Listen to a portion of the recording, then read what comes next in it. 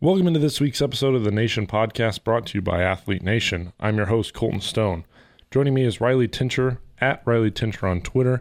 He's a former All-American pitcher at Wisconsin Whitewater, a Northwoods League All-Star, a speaker, and a mental conditioning coach. Riley, baseball season is in full swing. The College World Series wraps up. How have you been this summer? I have been great, Colton. It's been a busy summer. You know, you go from high school state championships to NCAA regionals to super regionals to now the College World Series. So my time has been taken up with baseball, and I could not be happier because of it. So my summer has been great thus far. And Riley, you went through high school baseball yourself and college baseball yourself, a pretty illustrious career you had at Whitewater. Can you take me through the path or the journey from when you played in high school into college, and what was that like for you, and what was your experience? So I have to kind of start where my baseball career began. I started playing baseball when I was 14 years old. At the end of my 8th grade year, before that, had played just kind of wiffle ball in my neighborhood with my neighborhood friends.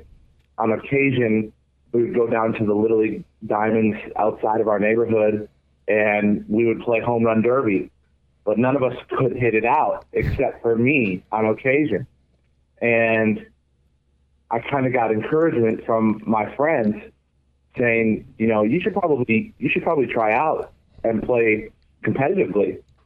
So I heeded their advice, and that summer I was introduced to competitive baseball. And to say that my first impression of baseball was awful would be an understatement, mainly because I was terrible. Mm-hmm. I went 0 for the entire season, and I'm not just talking not getting a hit. I didn't even touch the baseball. I didn't even foul tip a baseball. I struck out every single at bat. And the first game, I was playing left field, and I got a ground ball in the outfield, and it went right between my legs and rolled all the way to the fence. And I ran quickly to the baseball, and I turned around and threw it to the wrong person. I missed the cutoff man. And what should have been a single ended up being a home run. Again, terrible. And after that, I think it was the third inning of the game, I was pulled from the game without explanation, just kind of, hey, you're getting replaced by this person. And that kind of was the result of the rest of my 8th grade season. The problem was I knew I was terrible. My teammates knew I was terrible. My parents knew I was terrible. And my coach knew I was terrible.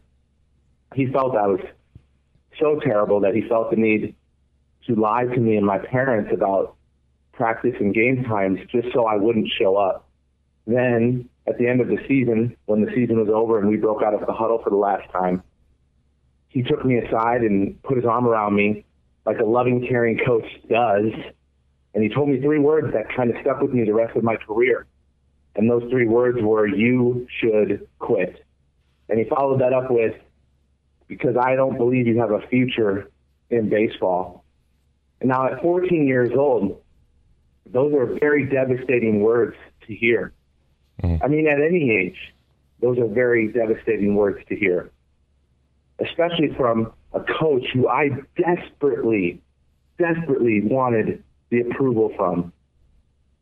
And at that point in my life, a very pivotal point, I had to make a decision. Do I listen to him, and do I quit this sport that I love so deeply? Or do I follow that love? Do I follow that passion, and do I continue on? And fortunately, I chose to ignore my coach, but I learned a very valuable lesson in that moment. And this is actually the first chapter of my book, Pitching Against Myself. And it's the title, You Should Quit. And the moral of the title is, or the moral of the chapter is, there are going to be people in your life who tell you that you can't do something.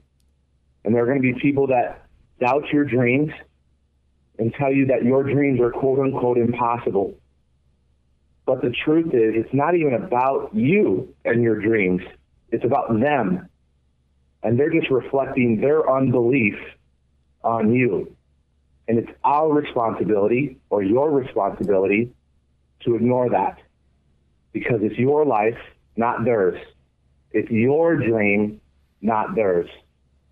Riley Tincher with me. Riley, going forward with the coaching that you do and the mental conditioning you do, how were you able to use that as a positive experience, and maybe what not to do or how to better confront players about their craft or something they love?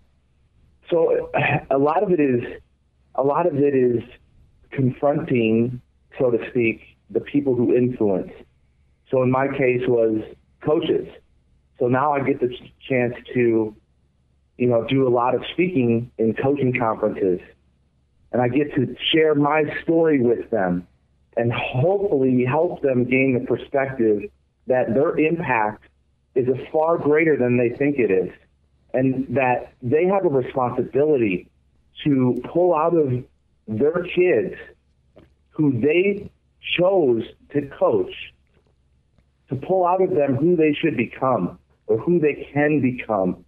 And that's one of the greatest responsibilities in the world. And too many coaches, way too many coaches, are abusing this responsibility. And I end my speech with them with coaches, your kids, your athletes are going to remember you for the rest of their life.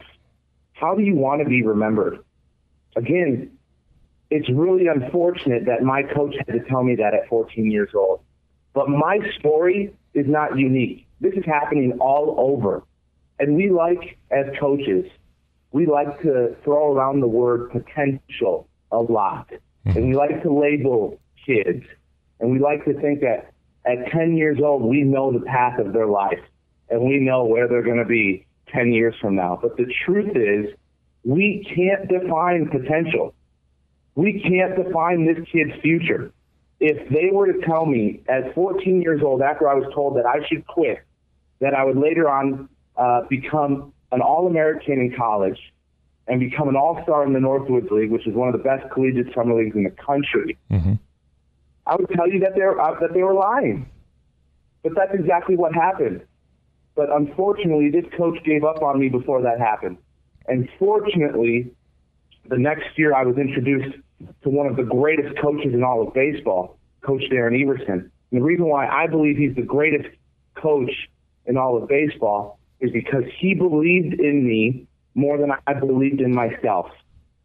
And he demanded more from me than I demanded from myself. And he took this 14-year-old, chubby, unathletic, unconfident, left-handed kid who wanted so badly to be a catcher, and he lovingly and carefully told him, hey, let's shift our focus from being a catcher and let's turn you into a pitcher. And despite not getting a single out in my first appearance pitching, walked every single batter I faced. He didn't let me quit, even though I desperately wanted to. Instead, he continued to give me chance after chance after chance after chance. And the lesson to this is, it's amazing what can happen to a kid or to anyone when they have a leader who believes in them and cares about them for who they are, not what they produce, not their performance, not what they do for them on the field, but who they actually are. And that's what I'm trying to convey to these coaches that I get a chance to speak to. That's what I convey to these leaders of companies that I get a chance to speak to.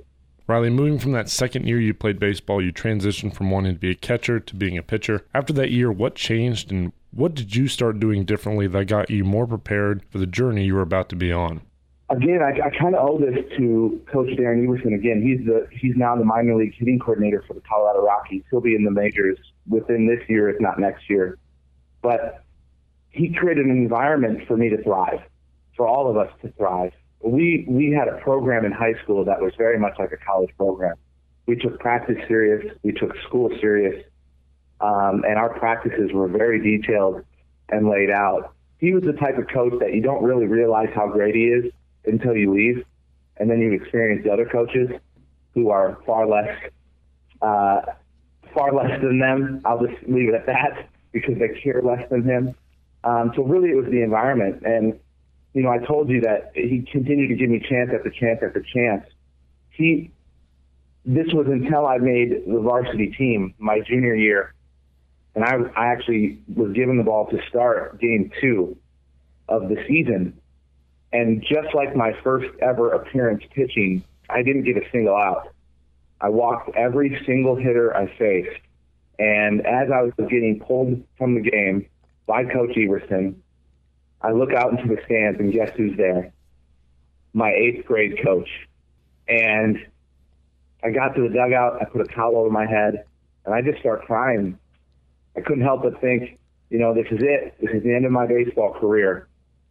I should have listened to my coach. I should have quit. And I couldn't help but think of how embarrassed I was, because it wasn't necessarily for me. It was because I let down my teammates. I let down Coach Everson, who gave me all of these chances. And as we got home that night, luckily we came back and won that game. As we got back to the high school that night, he had me stay behind and go into the field house. And I thought, oh, great. Now he's going to punish me. But he didn't. He had me throw a bullpen because I only threw about 30 to 40 pitches that game. Mm-hmm. And before the bullpen started, he took me aside and he said, Riley, watching you pitch today was like watching paint dry. And I started laughing, and he wasn't. And he said, you took so much time in between pitches that I actually timed you one time. It almost took you 2 full minutes before you threw the next one. And the more time you took, the worse you got, because you were overthinking. So in this bullpen, we're going to pick up the pace a little bit, and I'm going to get you to stop overthinking. And after every single pitch I threw that bullpen, he was behind me yelling, again, again, again, over and over and over again. And he took me, as we were leaving, we were walking out of the field house, he put his arm around me, just like my 8th grade coach did. And he said to me, Riley, I'm going to give you another chance this weekend, and I want you to pitch the same way you just pitched that bullpen, and the same way your teammates and I believe you can pitch. Now, those are very powerful words for a 16-year-old kid to hear. And the next game, I got the start, and I got up on the mound. I threw pitch 1, which was strike 1. And out of the bullpen, or out of the dugout, came this booming, echoing voice. And it was Coach Everson. And the reason why I say booming, echoing voice, he's a giant of a man. He's like 6'4", 300 pounds. He's huge. And he's got this thunderous voice, like he's speaking through a megaphone at all times. And he yells, get back up there. And it kind of shocked me. So I hurry back up to the mound. I get set. I throw strike 2.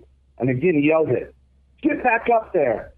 So I hurry back up to the mound again, throw strike 3. And after they throw it around the infield, which they do after every strikeout, I get the ball back again, and he yells it again.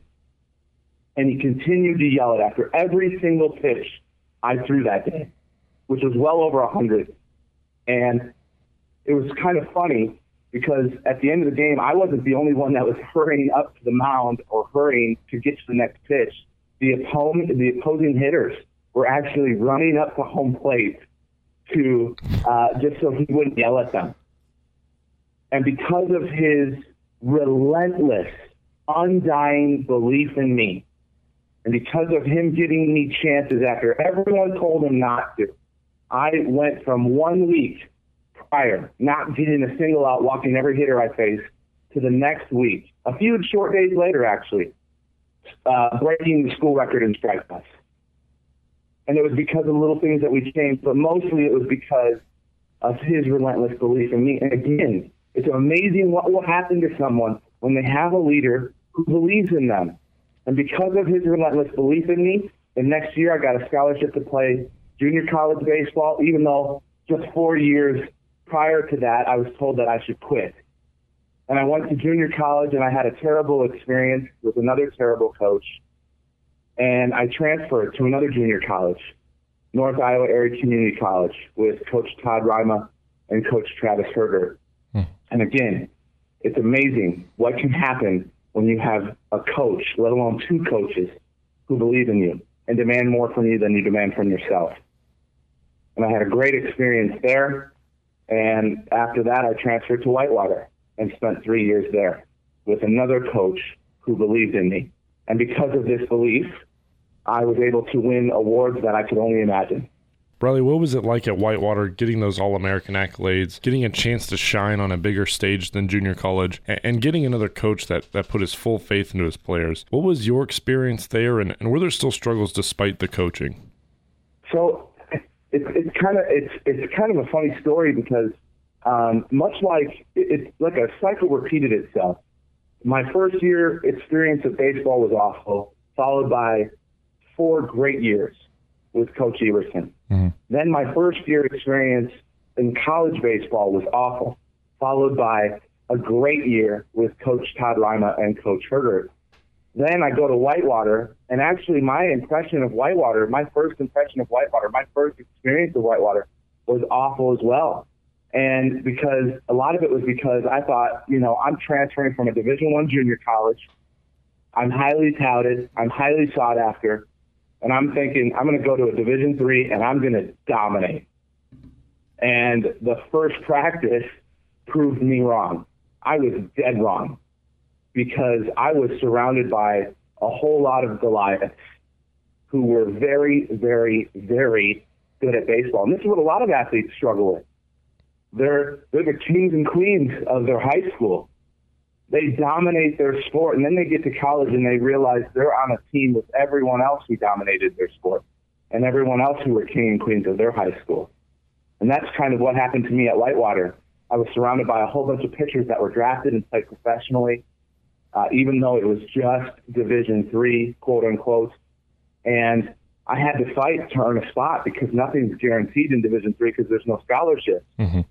And the first practice in the spring, I jump up. We're in the middle of our throwing cadence, and we're actually 5 throws in, I believe. And my throwing partner throws one over my head, and I jump up to grab the ball. And as I'm coming down, I land on top of another baseball, and I roll my ankle and bust it.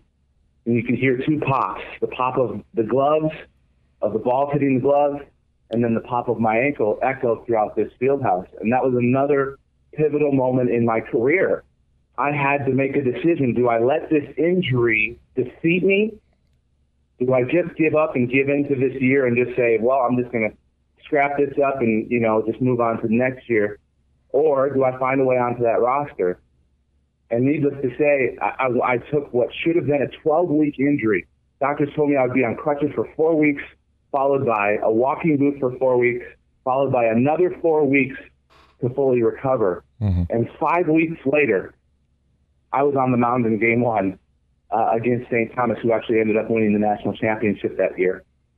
And did I come back too early? Probably. Actually, definitely. I definitely came back too early. And my performance suffered because of it. And I think I threw 4 pitches that day, and 2 of them were doubles, and 1 was a home run. I didn't get a single out. Again, just like my first appearance pitching and my first varsity appearance. Didn't get a single out. Luckily, I didn't walk anybody, but I didn't get a single out. And the rest of my performances that year were very much the same. And I fell into this rut that a lot of players fall into, especially when they're not getting the playing time that they think they deserve. And that is the rut of complaining. I would find myself at the end of the dugout with all of the other complainers, talking about how little playing time we're getting, talking about or bad-mouthing the players that are actually getting playing time that we think we're better than, bad-mouthing Coach Rowe because we think he doesn't know what he's doing and that we deserve a chance and he's not giving it to us. And this escalated into me sitting at the end of the bullpen or at the end of the dugout, hoping and praying that Coach Rowe wouldn't call my name because I didn't want to disappoint him again. I didn't want to go out there and get shelled again. Mm-hmm. And guess what happened?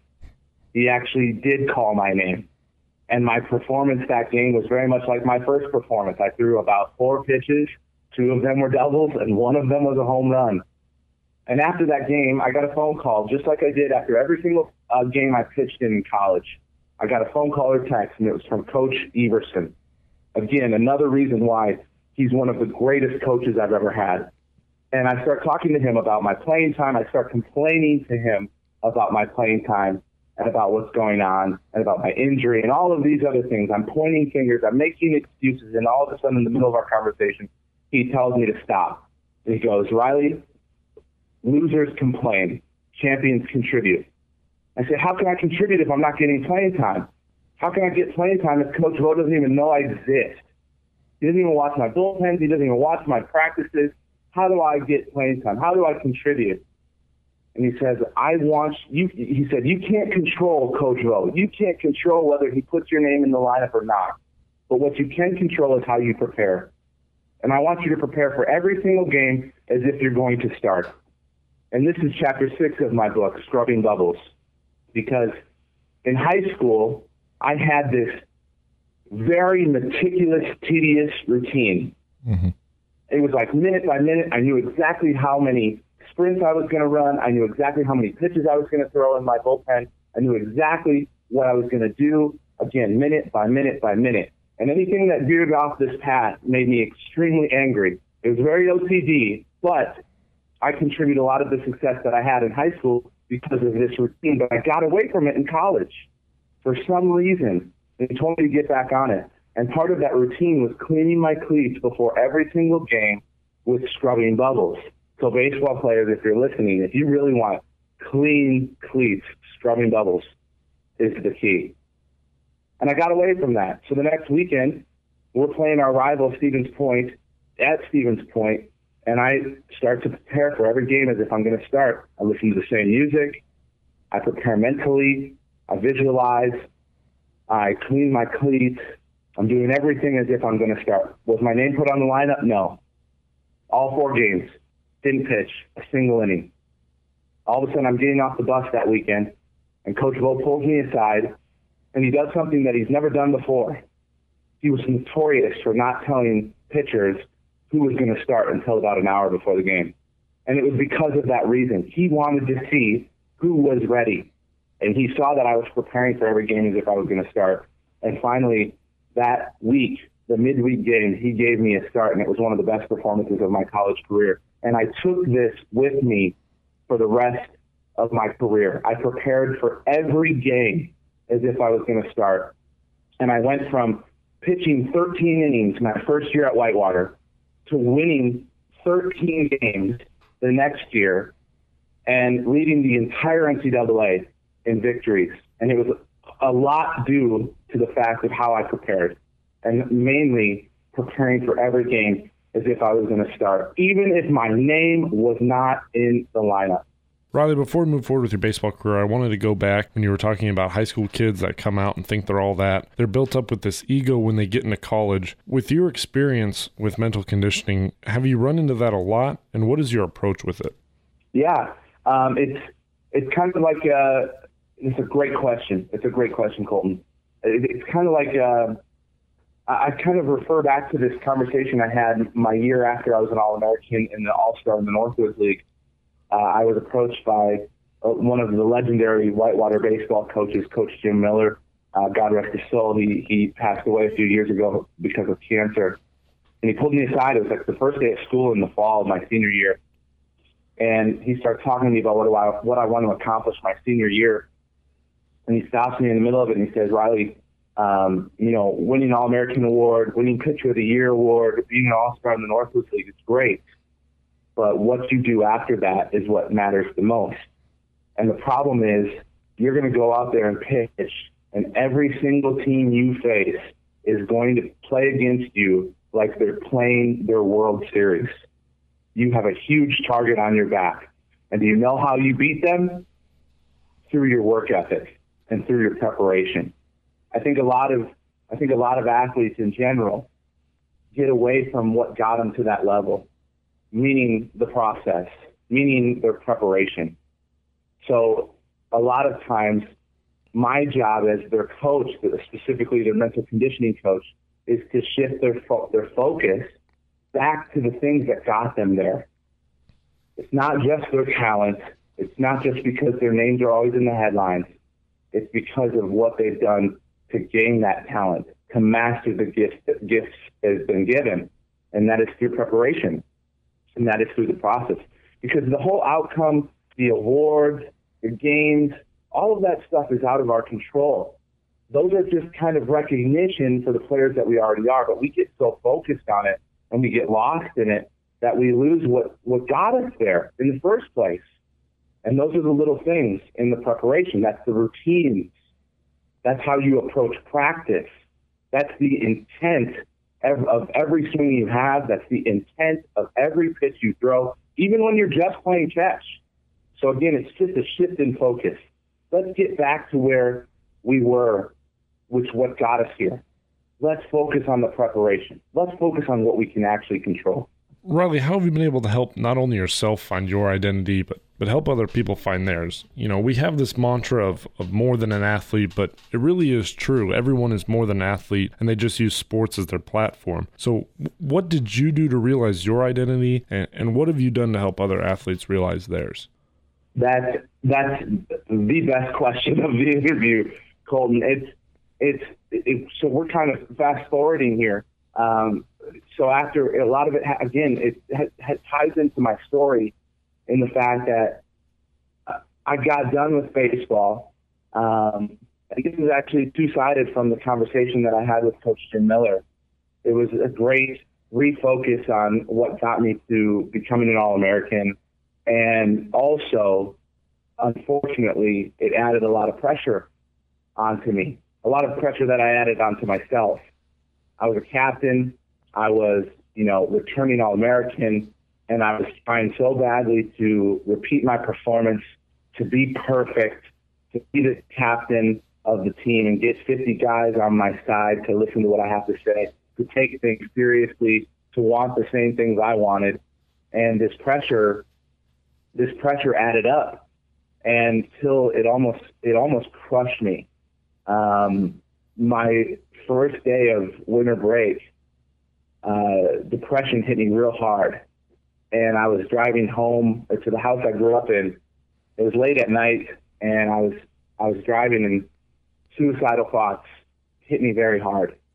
And I thought, if I just swerve into a tree, or if I just swerve into a semi truck, all of this pain, all of this pressure that I'm feeling right now could just end.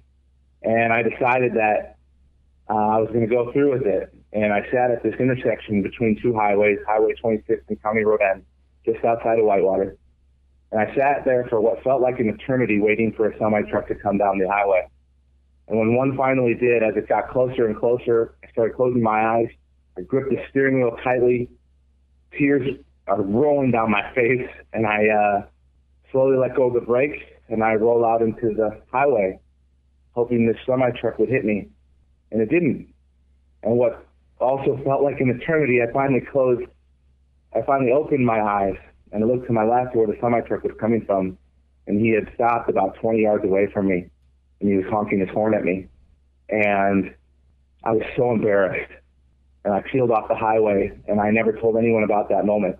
And for the rest of my senior year, I carried this around with me. And I desperately wanted to tell people about it, but at the same time, I was thinking, I'm the captain. I'm the All-American. I'm the one signing all the autographs. I'm the All-Star in the Northwoods League. I'm the one everyone looks up to. My face is on all the billboards and posters. I can't let them know that I'm struggling. I can't let them know that I'm weak. And by ignoring it, it didn't get better, it got worse. Especially when my escape, my identity, baseball, was taken away from me. And luckily I was good in school. I got accepted into grad school at Baylor University, but this was just a distraction. And this identity crisis got worse. And a lot of it was because I dedicated my life to this sport, and I went from my senior year, one of the best weeks of my life, leading my team to the College World Series, winning several awards again, to the worst week of my life, which was losing to a team I should have beat, and not getting any phone calls or letters and not getting drafted and not hearing from all of these pro teams that were reaching out to me before and not getting that chance that I've dedicated my whole life to getting.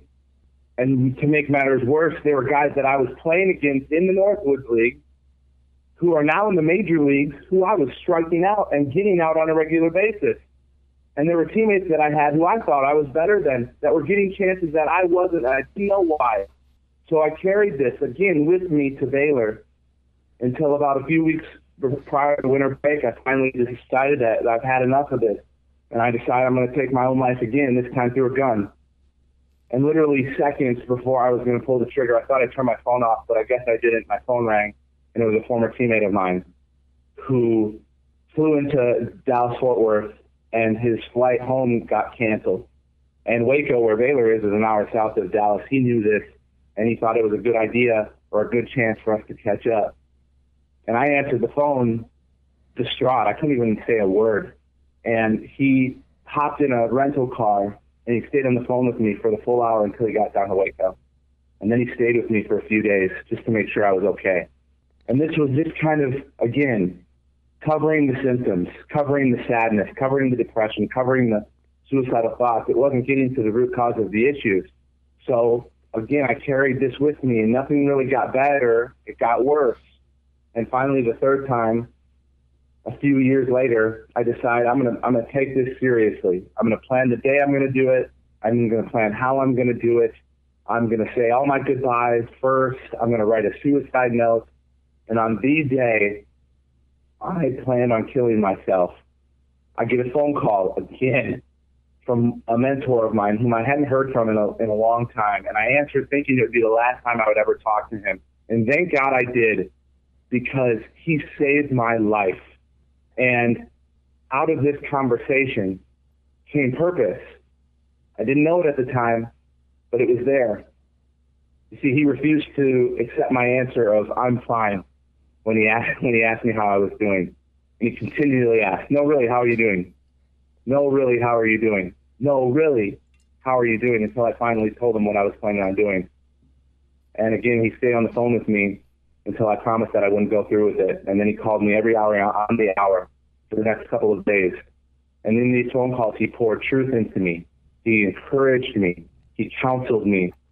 And in one of these conversations, he says, "Riley, there is purpose in our pain.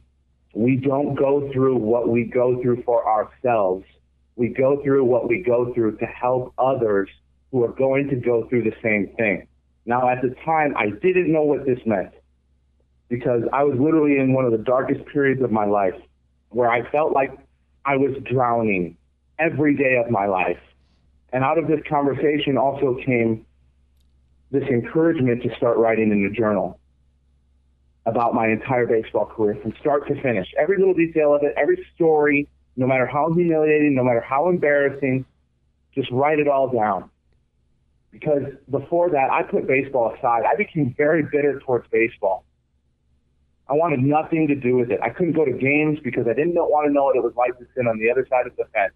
And this bitterness grew. And I put it away thinking it would just go away. But again, things don't just go away on their own. They get worse. And that was until I started writing in this journal. And as I was writing, we decided to write a page a day for a year. 1 page a day for a year. And he would text me every morning at 8 a.m.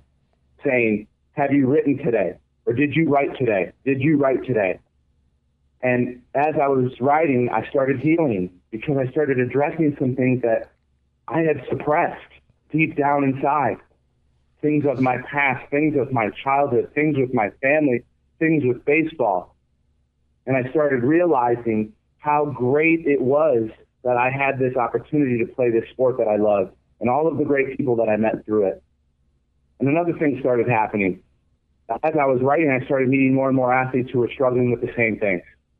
Identity crisis, depression, not knowing what to do with life after sports, not knowing who they really are. And the stories that I heard were so heartbreaking that I became incredibly discontented.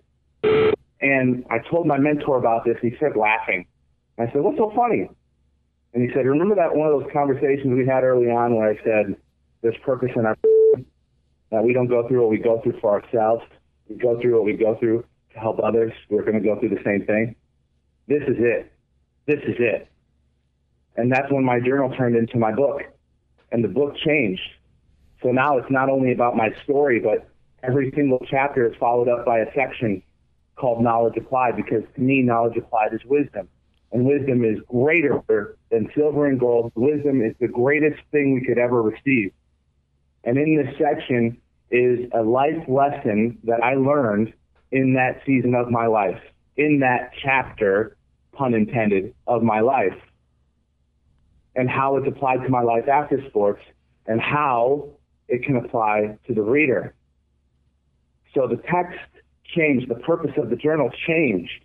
And again, the text changed from have you written a page today or have you written today to create what you wish existed. Because I don't know any books that are helping athletes transition out of sports. I don't know any books that are teaching athletes the life lessons they're learning in their sport. I don't know any books that are teaching identity specifically to athletes. So my why, my purpose began to grow. I believed in a future. I believe in a future where every athlete understands that sports do not define who they are. But I didn't know how I was going to do this. I didn't know what it was.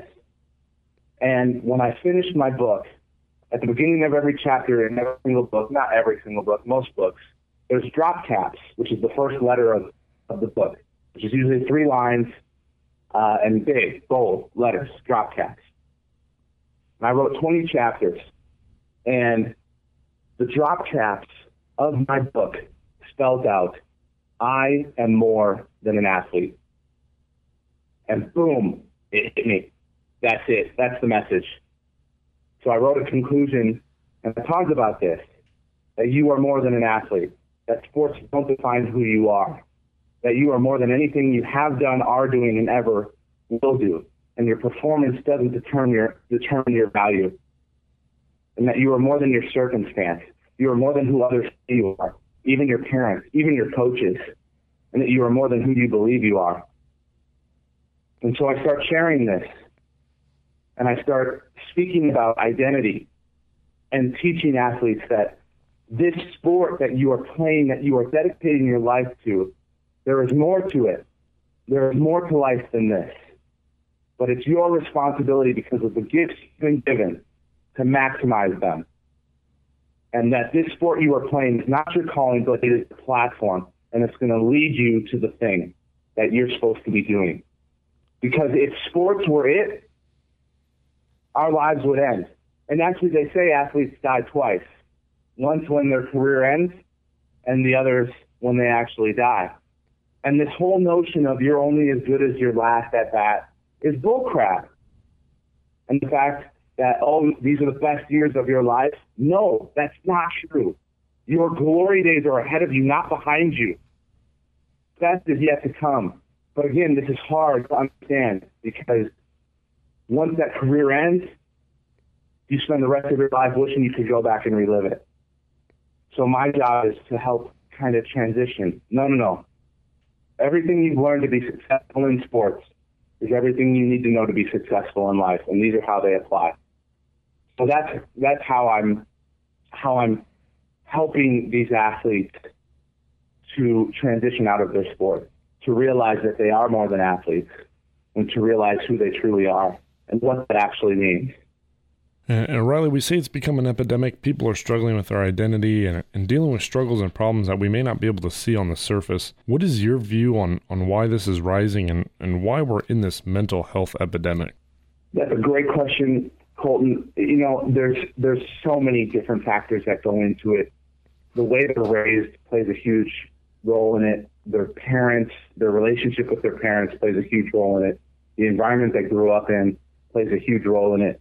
But I think the biggest one, and this one has become more and more and more, is comparison, and especially with social media.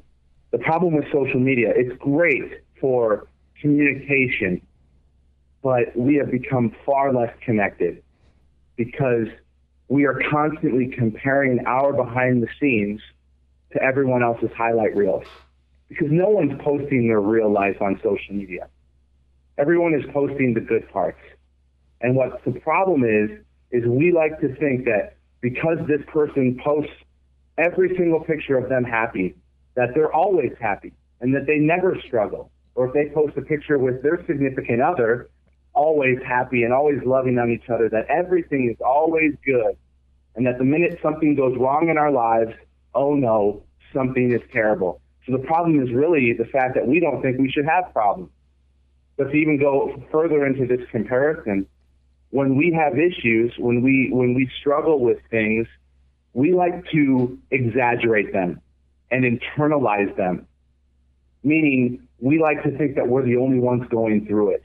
But I can promise you, through the athletes that I've worked with, that is just simply not true. I've worked with a former Heisman Trophy winner who struggles with self-worth. We're talking about the best college football player in the country, and he struggles with self-worth. And it's because he feels like nothing he does is good enough for his father. I worked with an all-pro athlete all-pro football player who just signed a contract well over $100 million and has an entourage of 5 to 10 people around him at all times, and yet he struggles with loneliness because he keeps everybody at a distance, because he thinks that if they knew the real me, that they wouldn't like me. Does this sound familiar? A lot of people struggle with this.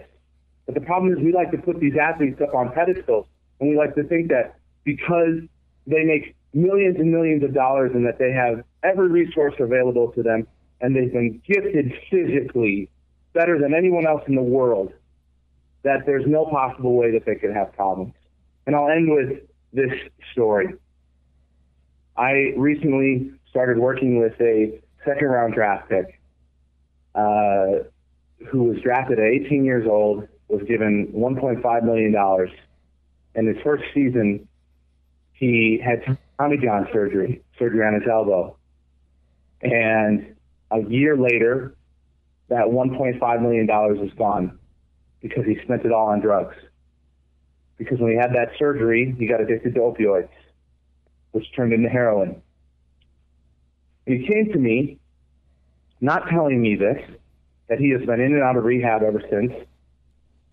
He came to me because he's trying to make his way back. Because he has major league stuff. He can touch 100 miles an hour. He has a devastating breaking ball. And in the bullpens, he is lights out. But when he goes out on the mound in a game, he's a completely different pitcher. So I start talking to him. He has performance anxiety. And I asked him the question that I ask a lot of athletes. Who are you trying to impress? And the answer to that question tells me a lot about who you are and who you think you are. And he tells me his dad. So I tell him to tell me about his relationship with his father. He goes, I haven't talked to him in 4 years. I said, why?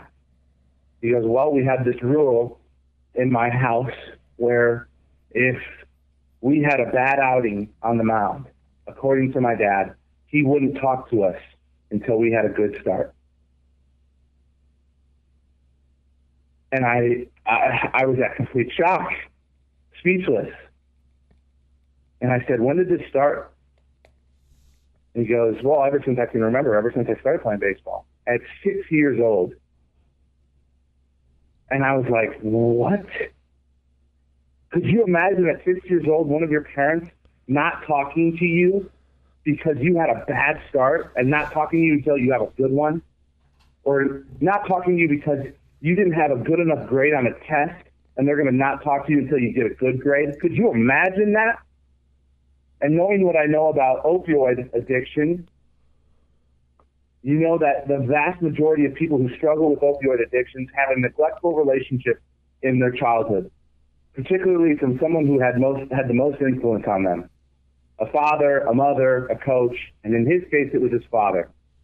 And come to find out that his father was a two-time All-American in college. He was drafted, and much like 65% of all minor league baseball players, he becomes an alcoholic, and it ruins his career, and now he's been living vicariously through his son ever since. And the reason why this kid has performance anxiety is because he's desperately trying to impress his father. So ever since that day, I've been talking to him about not even his father determines his worth, and talking about who he really is and what that truly means, and that there is more to life than this sport that he plays. And he's just about to sign a professional contract in a week, and we'll be playing shortly here soon in the minor leagues and hopefully major leagues soon. But it stemmed from identity. So I just want to say, I know we have this stigma attached to mental health, and mental health comes in many different forms. It comes in addiction, it comes in depression, it comes in anxiety, it comes in suicide, it comes in domestic abuse. And a lot of times we want to point fingers, and we want to criminalize, and we want to judge, specifically when it comes to domestic abuse. But the question that I always ask when something like that happens is, what was their childhood like? So I'm telling you, I know this is so cliche to say, if you know someone or if you are struggling, please have the courage to reach out. You may be struggling right now, and you may not even be able to identify it. You need help. We all need help. There's a stigma attached to psychology that, only people with real problems go to see them. And it's true, because we all have real problems. And I'm not just talking about minor ones, I'm talking about major ones that we don't want to tell our friends. And I also want to put it on the listeners who may not be struggling right now. I think it's your responsibility as a friend, as a family member, to reach out to those you love and to connect with them. Reach out to the strong ones, the ones who always portray to have it all figured out. Reach out to the ones who used to be around a lot, but you don't see a lot anymore. Reach out to those people, because clearly money is not the answer. Fame is not the answer. Physical gifts are not the answer. Jobs are not the answer. Working is not the answer. Followers on social media are not the answer. Connection is the answer. We need each other. And the only way we can do that is if we put the phone down, stop swiping through social media, and we actually start to have face-to-face meaningful conversations with one another. That's where the true connection happens. Riley, I'll get you out on this. Through your opportunity and experience of mental conditioning in your baseball career, what, at least of recent time, has been your biggest inspiration, or kind of what experience has left a lasting impression on you? That's another great question. Another great question. This could go so many different ways, but the one that's really been hitting me lately is, when I first started speaking, I just kind of talked about identity and purpose, but I wasn't really sharing my own personal stories, and my message wasn't really resonating. It was getting across to the people I was talking to, but it wasn't truly deeply impacting the people. And it was because I would always tell myself before my speeches, it's not about me, it's about the message. It's not about me, it's about the message. And I was talking to one of my mentors about this a few months ago, and he simply just told me, the message is because of your story. Share it. If you want these kids to resonate with you, you have to be real with them. And since there's this kind of stigma attached to mental health, depression, suicide, things like that, I didn't want to share it. I didn't want to talk about my struggles with depression and suicide. And one day I finally was just like, you know what, I'm going to do it. And I talked about it, and I've been talking about it ever since. And the people, the kids who come up to me after I'm done speaking and thank me, hug me, a complete stranger to them, and share their struggles with me, again, a complete stranger, is heartbreaking. Especially the way they look at me like I'm the first person to tell them that it's okay not to be okay. and that they're not alone in their fight. But at the same time, it brings me fulfillment and purpose, knowing that I have finally planted that seed in them. So I would say that has been the greatest experience thus far. And the messages that I get afterwards are just phenomenal. And I'm finally starting to resonate. And it's because I started finally sharing my story and my own personal struggles. And this is a question I get a lot with coaches is how do I get my athletes to buy in? How do I get my athletes to be more vulnerable with me? Because if I'm a coach and I'm trying to get my athletes to become the best athletes they can be, I need to know everything that is hindering them. And the problems that they have on the field, those are just symptoms. There is something else going on in their life. And I think it's the coach's responsibility to figure out what that is. And if they don't know how to fix it, hire someone who can. So the question I get is, how do I become more vulnerable? And in my experience, the reason why these kids share their story with me, again, a complete stranger, is because I'm first vulnerable with them. And this plays into the true narrative that people would rather follow someone who is real than someone who always pretends to be right, who always pretends to have it all figured out. But I get it. In sports, there's this stoicism that's attached to it, and it's causing a lot more problems than it is fixing them. And just like I struggled with my senior year, putting this mask on, not letting anyone know that I was struggling, it didn't make matters better. It made them worse. And you're starting to hear this more and more and more with athletes. Just recently, a 2016 study on clinical depression among student athletes came to the surface. And it showed that 30% of the athletes that were polled in this study, 37% of female track and field athletes struggle with clinical depression. 37%.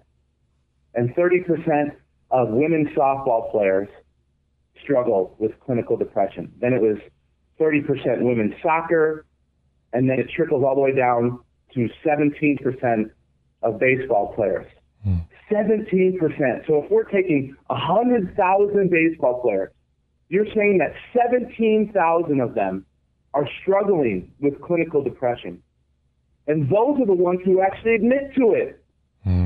So to be able to talk about this stigma, to be able to openly talk about depression and suicide, and to hear the response I'm getting specifically from the athletes that I'm trying to help.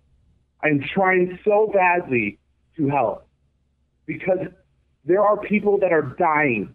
And instead of talking about it, we're trying to figure out why it's happening. Instead of opening up and helping these kids, we're trying to politicize it, and that just can't be done. So I'm on a mission to share this message of you are more than an athlete. You are more than your circumstance. You are more than anything you have done, are doing, and ever will do. You're more than who you believe you are. And what you do does not define who you are, and it never will. To as many athletes as I can, and by being on this podcast, I am taking one giant step forward. So thank you so much for allowing me to be on this platform, Colton.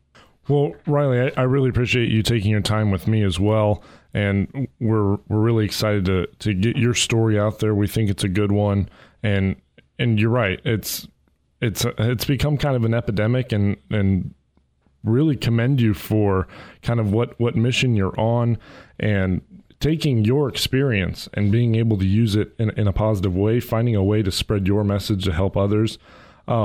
Where can people find your book, and where can people find you if they want to get in contact with you? If you could give us that info. My book is available on RileyTincher.com. I actually created a discount code for all Athlete Nation listeners. It's Athlete Nation 20. And it'll be for 20% off. So you can find it at RileyTincher.com. Again, that code is Athlete Nation 20 for 20% off. It's also available on Amazon. And then if you want to reach out to me, I'm on all social media platforms, Instagram, Twitter, Facebook, at Riley Tincher, just how my name is spelled, or you can email me at riley@rileytinter.com. Thanks, Riley. You have a great rest of your day and have a great rest of your summer. You too, Colton.